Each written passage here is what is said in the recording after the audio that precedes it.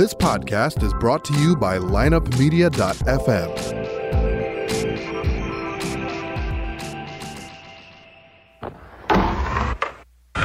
Because if you can tell me what your habits are, I can tell you what sort of a person you are. I can tell you what your future looks like.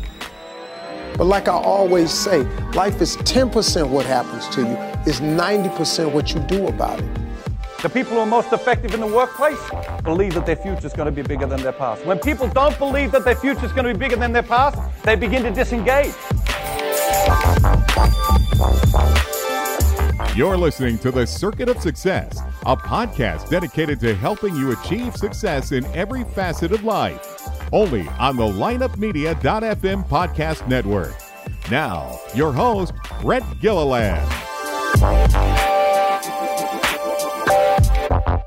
Hello, welcome to Circuit of Success. I'm your host, Brett Gilliland, and today I've got the privilege to interview Ray McElrathbey. Ray, how you doing, man? I'm doing well. I can't complain. Life is great. It's been a wonderful experience thus far, and I can hope that continues. That's right. So for those of you that may not know Ray, I'll let him tell the story. But, if you're like me, you like a good movie, you like a good sports movie, you like a good Disney movie, and you like a movie you can watch with your kids. I got 4 boys, Ray, so we're looking for a movie over the break. Your movie, Safety, just came out on Disney Plus, and I give it a 10 out of 10. I'm not a movie, guy that rates movies for a living, but I'm going to give it a 10 out of 10. How's that? Well, that's fine, although you're not a critic. But I think that's wonderful. I'm glad about the exception of the movie thus far. People have really liked it, and I think that's great. Well, we'll talk about that. So again, this is Ray. He's the inspiration behind the movie Safety on Disney Plus. And we'll dive into some of that stuff, Ray. But maybe for the people that haven't seen it yet, or just kind of listen to this podcast and say, okay, who's this Ray guy, man? And kind of give us some of the backstory. What's made you the man you are today? And how do you get to where Disney all of a sudden wants to make a movie about your life? Well, to make it quick, I came up, I guess, from a troubled background, troubled kid. I did some things I wasn't necessarily proud of as a young man, like getting kicked out of elementary school. So it goes back that far for me. But my mom was addicted to crack cocaine. Growing up, my dad was in and out, just given the situation that him and my mom were going through with her addiction. And so I came up like that, and I stopped living with my parents around 8 years old. And I started living with the coaches that I played with. Wow. So I lived with my Little League football coach and then my AAU basketball coach, and I spent some time with my high school principal. So I bounced around a little bit as a youngster. I did do the foster home thing. Luckily, it wasn't that long for me. And then one of my foster home experience there were not always great foster homes, but the one that I do remember the most is a pretty good system that I enjoyed. It brought a lot of stability in my life, thinking back on it. But coming up, going through that, being raised with my coaches, I have 7 siblings. So although Famar is one that in the movie I'm taking care of, I have other siblings that I had custody of as well. And what number was Famar? Famar was, it's 8 of us. He was number 5. Okay. Are you number 1? Number 6. No, I'm the oldest male. I have 2 older sisters. Okay. Yeah. Very crazy, man. So that happened, and you bounce around, and then I luckily get earn a scholarship to Clemson University. I go up to Clemson University, and during my first year, things were pretty well. The summer of my first freshman year, my younger brother wants to come visit me. My younger brother Famar. He called me all summer, over and over again, just when can I come? When are you gonna buy a ticket? So I finally got enough money up to buy him a ticket. He flew in from Vegas as an unaccompanied minor, and he started, hanging out with me on campus, enjoying, the student athlete life. I did have summer classes at the time, but they were not as strenuous as, during the times during the fall semester. So we bounced around. I played football. Always went to practice, and he was there. He enjoyed it. So towards the time, it was time for him to go back. Where the movie differs slightly is that when I received Famar, there was a scene where me and my mother, switched custody. That happened before Famar, Wow. Well, that happened before before everything went down. I ended up getting custody before the NCAA came along and all this other stuff. But nonetheless, because I had to get him in school and things like that. But Famar was at Clemson visiting for the summer and decided he didn't want to go back home. And, I had been in situations with my parents, so I knew, some of the struggles he was going through. But I guess they had been a little bit more dire for him at the time. And so he didn't want to return back. And so he told me he wasn't going back. And, I was like, I gave him an option. So you can either go back or go to foster care. And he said, I'd rather go to foster care, which, made me take notice. And he asked me, could he stay with me? And, initially I said no. But he was still adamant about going to foster care, which made me consider it a little bit more. So I went to my mentors. I had 2 mentors at the time. One gentleman cussed me out. Told me that because he understood that I wasn't in the position to take care of kid because he was paying my cell phone bill at the time. He was, looking out for me, making sure I had the things that I needed. So he already knew I didn't have any money. So, and then he knew he was a student athlete as well. So he knew the things that come along with being that. So me getting the kid at that time just seemed crazy. And one of my other mentors, he was like, go for it, Ray. You can't do any worse than your parents. And I thought about it and I took both of their advice and I did it. Wow. And you think too, with what you grew up with, was family a foundation? It doesn't sound like maybe it was, but did you have it kind of in your body, if you will, in your mind and your heart that, man, you wanted something more for this kid? Oh, most definitely. But that's how I came up. Family was always big for us because with my siblings, we had to stick together in order to, try to survive against my mother's addiction. Yeah. We all battling that beast. And for those who don't know, that's a hell of a beast. And so we're going back. And so we come together almost, the camaraderie of siblings to try to combat the addiction. Yeah. And we had our moments where we lost a lot of battles. What was that like when you say losing a battle? You said you're pretty vulnerable and transparent. What does that mean for those of us listening? Well, that means that she's high today, and we saw the signs, and we didn't step in to try to prevent it. We didn't take some of the necessary steps to even prepare ourselves for that night. Because we begin, if you live with the addict long enough, you'll start to notice their triggers. Sure. And so that's losing the battle is seeing the triggers and then not stepping in to try to fix something before things get out of control. Got it. And so we will go through the day trying not to add to the triggers. Yeah, you don't want to be the trigger. Right. And so because we'll know what the night will bring. And then that next morning. And then that's if she's there. So it's gonna be a rough few days. And so it's unfortunate, but I think it's one of the better tools. It taught me to be adaptable. Like because everything could change in a moment, and I was used to that. Yeah, that's unreal. So then, Famar stays with you at college. You kind of hide him for a while, right? We don't want to give too much of the movie away for those people that haven't watched it, but he comes to you and stays with you. You're hiding him. What was that day like when the coaches find out and they say, "Hey, Ray, man, we figured something out here. This isn't good." Coaches didn't find out. The coaches found out, not to give away the movie, but how the coaches found out was through the paper. The newspaper. That's right. That article. That's right. It became a national thing. It became a very local, it was on the front page of a local paper. And then that took off. Yeah. And so that's when they figured out like, oh, he's really here. Yeah. Like he's here. Like, yeah. Yeah, fast forward a year from that, it was like Oprah was on or something like that. It was your story was on Oprah. That's crazy. Yes, it was one little roller coaster for an 18, 19-year-old. Yeah. So think about that. You're troubled upbringing, as you mentioned, and then now here you are as a football player in college, playing on the biggest stage, and now you're trying to also raise a child. So talk to us about that, man. What was that roller coaster like? During that time, the adjustment was hard, in the sense that I was never a parent before. I had helped take care of my siblings, but never to the extent where now every morning he wakes up, he's looking at me. And so got to get him to school and feed him breakfast.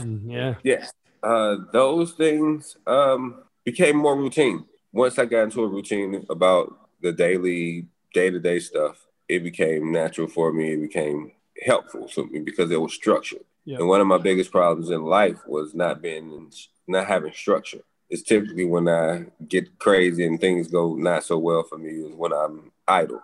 Right. So the more I have to do, the better off I am in most cases. Yep. It keeps me busy, make sure I'm staying on top of things. Yep. Where do you think you learned that discipline? Being raised by coaches. Yeah.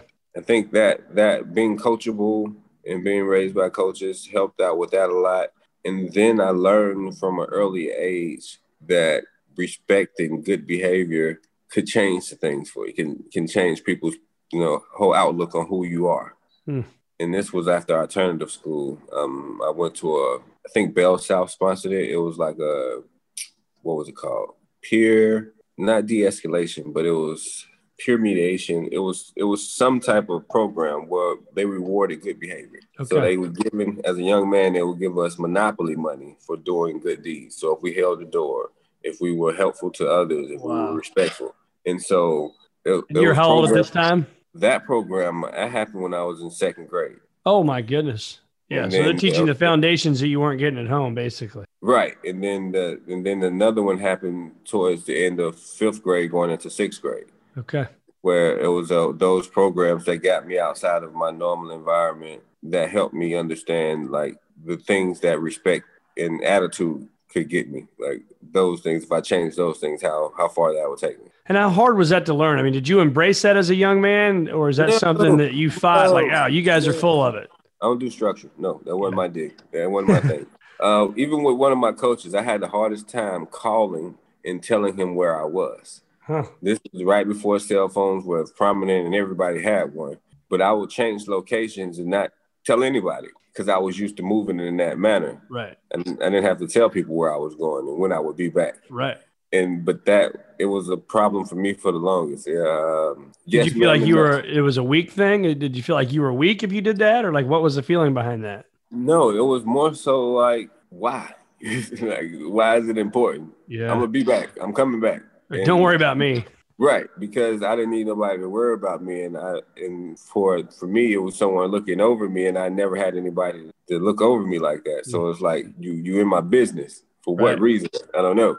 Because I know why I would get in my mom's business like that, because she was doing something she had no business doing. So I equated attention with me doing something negative. Yep. So you don't need to pay attention to me. You need to go and do something else. Yeah. So you worry about yourself. I'll worry about me, right? Yes. I rebelled early on a lot, a whole lot. How's mom doing now? My mom's great. She's great now. Good. She's, working still. Addiction is a day-to-day thing. It's each day is a new day. So that's what they teach you in the program. Yep. Just worry about today, get through the day clean. And that's how I look at it for myself as well. Just is how you doing today? That's right. You get to see her very often? Yes. I see her often. Okay. What'd she think of this movie? Well, she's happy for me, but I have mixed feelings for her. Yeah. Because she can't do anything but be happy for me publicly. Because anything else would be seen as, possibly ungrateful or something else. But I know it has to be hard for her to have to go, national television. Now the world knows your addiction. Right. And the world knows you're an addict. And the world sees what some would consider your shortcoming. And the pain that goes with that. Because there's not like a happy moment for her in the movie. It's not like a moment where she comes back and she's a hero.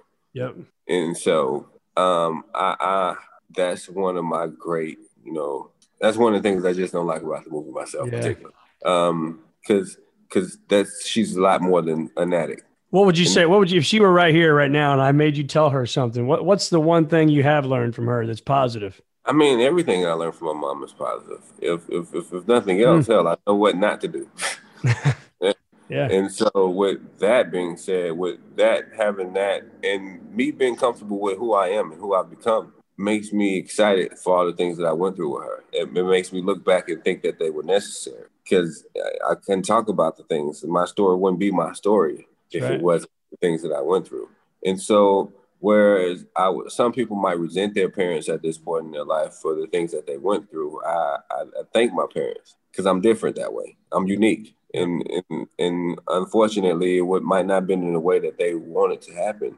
But I know this is not what they have. They didn't want what happened to happen. Like if it was for them, the ideal situation was, married forever, millions of dollars, home, all the kids good. Yeah, I think everybody set out for that. But if it doesn't happen, I'm not one to just be like, forget your intentions. Because I always knew my parents loved me. I never thought their intentions were malice or in any way of like something they didn't have any malicious intent is what I was thinking about. Sure. So I'm not perfect either. And I've had my shortcomings in the things that I've done that I'm not proud of. So until, like I say, fix your own house, I can't go out and, go knock down somebody else's. That's right. And so, but for my parents, man, I love my parents. And I thank them for all the things that they instilled in me and all the things that they didn't. And for them to have the courage to let somebody else try it. Because a lot of parents will hold on and not let go. Yep. And will hinder their kids in a sense. But I had the pride, right? That makes me think of pride. Pride comes in, and they're not going to let that happen because of the pride. Yes. Not going to accept help because of the pride. Not going to seek help because of the pride. Yep. And my dad was a very proudful man. He could have did that, and just not letting somebody else take care of me that wasn't bound by the state is a lot. Because they could have said no at any time. That's right. But I think they were having my best interests at heart, decided to let me go ahead and do the things that I needed to do in order for me to make it. Was sports for you, was that one of those things kind of get your mind off everything? Because you played AAU basketball, you obviously played football and other sports. I mean, was that your getaway? Yes. It was my getaway. It was the way I fit in. It was the way I wasn't alone on most days because I always had a group of guys that wanted to be either on a team or competing against me. Yep. And so sports was definitely a safe haven for me, and it was a tool. It was a vehicle to get to the places I wanted to go. Yep. At first, it was a lifestyle for me though. It was all I ever wanted to do, and then I had to come to grips with that not being what I was going to end up doing for the rest of my life. Yeah. And then even if I made it to the NFL, it still wouldn't be what I would be doing for the rest of my life. At most, it'll be for a quarter of my life. That's right. And so just having those different thought processes and perspectives always helped me move forward with how all the things that life throws at you. So what was it like when do you call Disney? Does Disney call you? I mean, what's that whole – obviously, I've never had a movie made by about my life from Disney. So what's that process like, man? How's that happen? Well, you typically you go back and forth. If you have a story, luckily my story was national, so other people picked it up. It had some traction early on in the early 2000s, so it was still a wonderful story. So it's not like I went to 3 studios prior to going to Disney, 3 or 4, I think it was. And you sign a deal, and then you wait. And if they make the movie, they do. If not, the deal expires, and then you're on to the next deal. And then you typically really don't have much conversation unless they get, because a lot of the times they buy the rights just to hold it, just in case they might want to do a movie. So the next guy doesn't make it. Yes. And how long is that deal? So Disney says, hey, our company 1 is going to say, Studio 1 says, here's your deal. Is that 2 years? Is that 2 months? What's that like? 18 months to 2 years. Okay. And then they'll tell you, we'll give you this up front. And if you don't make the movie, you keep the initial. If we make the movie, then you keep that and you get whatever on the back end. Yeah. And so initially, I just always got front end money. Yeah. I get this. Okay, cool. And then, 18 months pass. Oh, time to get a new deal. Time to get a new check. Let's see if I can find somebody else to sign me up. Right. And then, and just kind of did that for years. Not too many years, but because there was like 2-3 years in there where I wasn't under contract. Yeah. But then, Disney's platform came along. Thank God for Disney Plus. Yes. Can't fight that. Can't. No. And so, and from there, they got the rights. And then when I signed with Disney, well, one person might be extremely excited to sign with Disney. For me, it was like, okay, here we go again. Right. Let's go try to make a movie for real. Okay, let's act like we're gonna make a movie. Yeah. And I went back to work. I was at work, minding my business, because it was towards the end of this deal. It was, I think, towards like the 12th or 13th month into it where, you know, I get the email, you know, like they greenlit the movie. I'm like, oh, like really? Like, what does that mean? So I call them, you know, yeah, they're gonna make it. It's happening. Wow. Like, serious? Yeah. And so yeah, I'm at work crying, just excited and happy about everything that's happening. And from there it was. Who's the first call? Who's the first call you made? I don't know. I can't remember. I think I called my mama. I think I called Famar. I might call Famar. Famar, they're gonna make a movie about us, man. Yes, they're gonna do it. They're gonna do it because I didn't call my mom because I didn't want to tell her, because I typically don't tell people anymore, because once you know how many times you do it so many times, it's like me crying wolf. Like, oh yeah, I just saw a movie deal.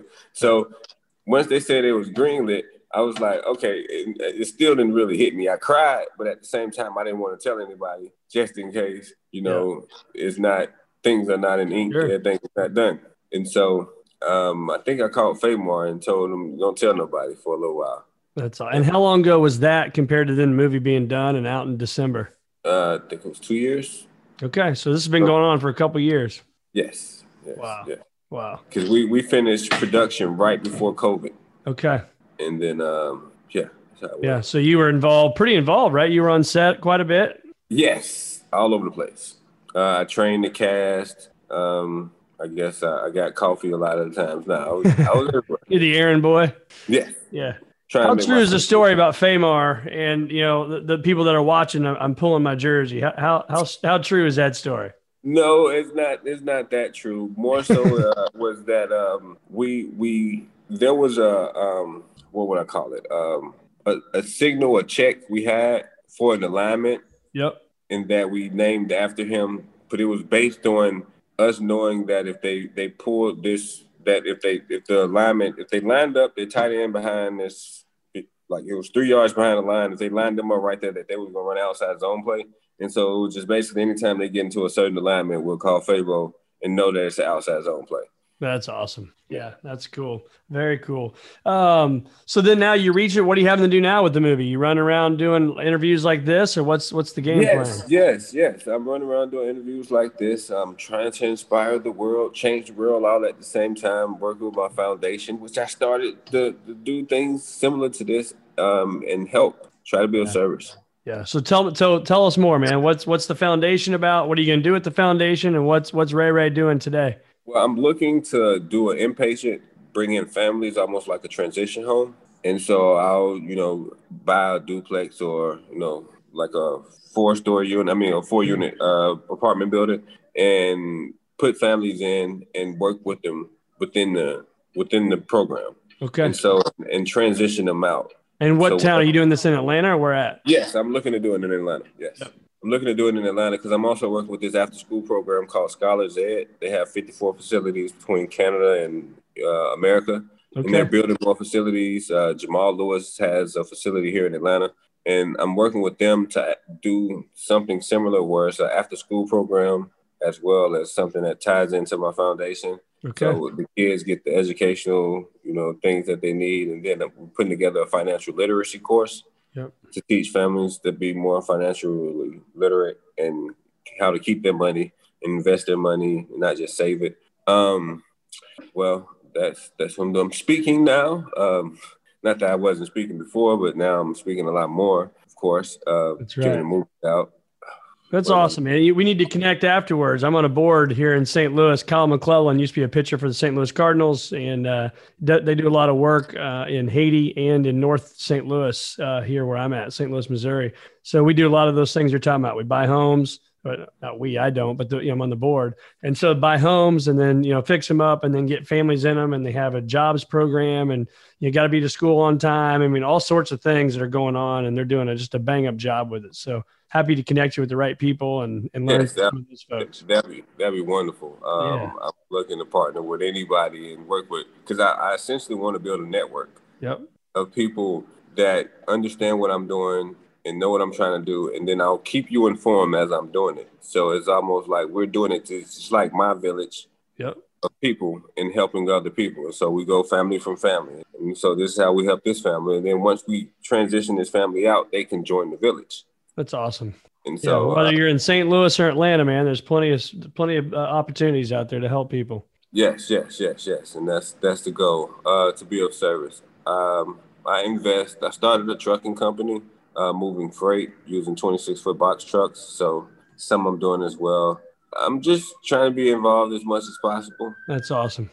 It's great, man. Well, you're doing a great job. And where do our listeners find more of you? If you got somebody that's listening right now and they say, hey, we need a great speaker, come in, fire up the troops, fire up their staff, their team, whatever. Where do we find you for that? Where do we find you just to follow your story? Well, I have a website for my foundation. And you also can contact me through it. It's www.rayraySafetyNet.com. I'm on Facebook and Instagram, Ray McElrathbey on Facebook, Instagram, Ray McBey, RayMcBey. Twitter @McElrathbey, which is my last name. I do have some agencies that I'm working with. So either Big Speaks or APB speaking bureaus. Both of them can have an agent to reach out to me and get in contact with me that way as well. But I'm always open. You can hit me up online and I'll go from there. Just like we did, man, the story. And this is what I think I love just about you and about just so many people in the world today is so I get done. I'm looking out right now where we watch our movies and I got done and me and the kids are sitting there. My wife's sitting there. We're watching the credits roll through and, you just feel good. You feel inspired, right? So if you haven't watched the movie, do yourself a favor, grab it with your kids and watch it. But I'm sitting there and I go to Instagram. I'm like, this guy's got to be on Instagram. I send you a message. And then it was that night, man, we were texting back and forth, like 15 times, just like literally 5 minutes after the movie. And I'm thinking, here's a guy that's going through Disney Plus. And I'm not saying this to brag about me. I'm saying this about you is the fact that you're so giving, man, and what you're going to do and the impact you're going to make is huge. So I appreciate you responding and jumping back on this show, man. It's going to be awesome watching you as you continue to grow and the things that you're going to do. Well, I appreciate you having me. I try to be accessible to all because I know that it's hard and I don't want anybody to feel like they're out there alone. That's right. And so, hey, I'm here for anybody who could use any services. I try to help as much as possible. And I appreciate you for having me. And thank you for watching the movie, and I'm glad you enjoyed it. Absolutely. Well, Ray, man, it's been awesome having you. I appreciate you being on the Circuit of Success, and we'll shoot this your way when we're done, and we'll get it out there. We'll inspire a bunch of people and hopefully help a lot of people along the way, man. So thanks for being with us. No problem, man. Thanks for having me, man.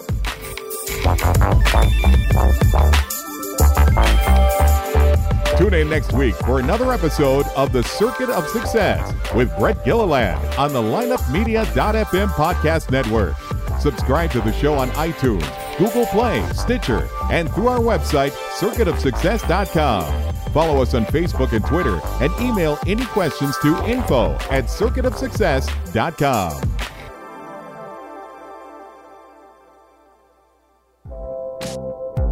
This podcast was a presentation of lineupmedia.fm.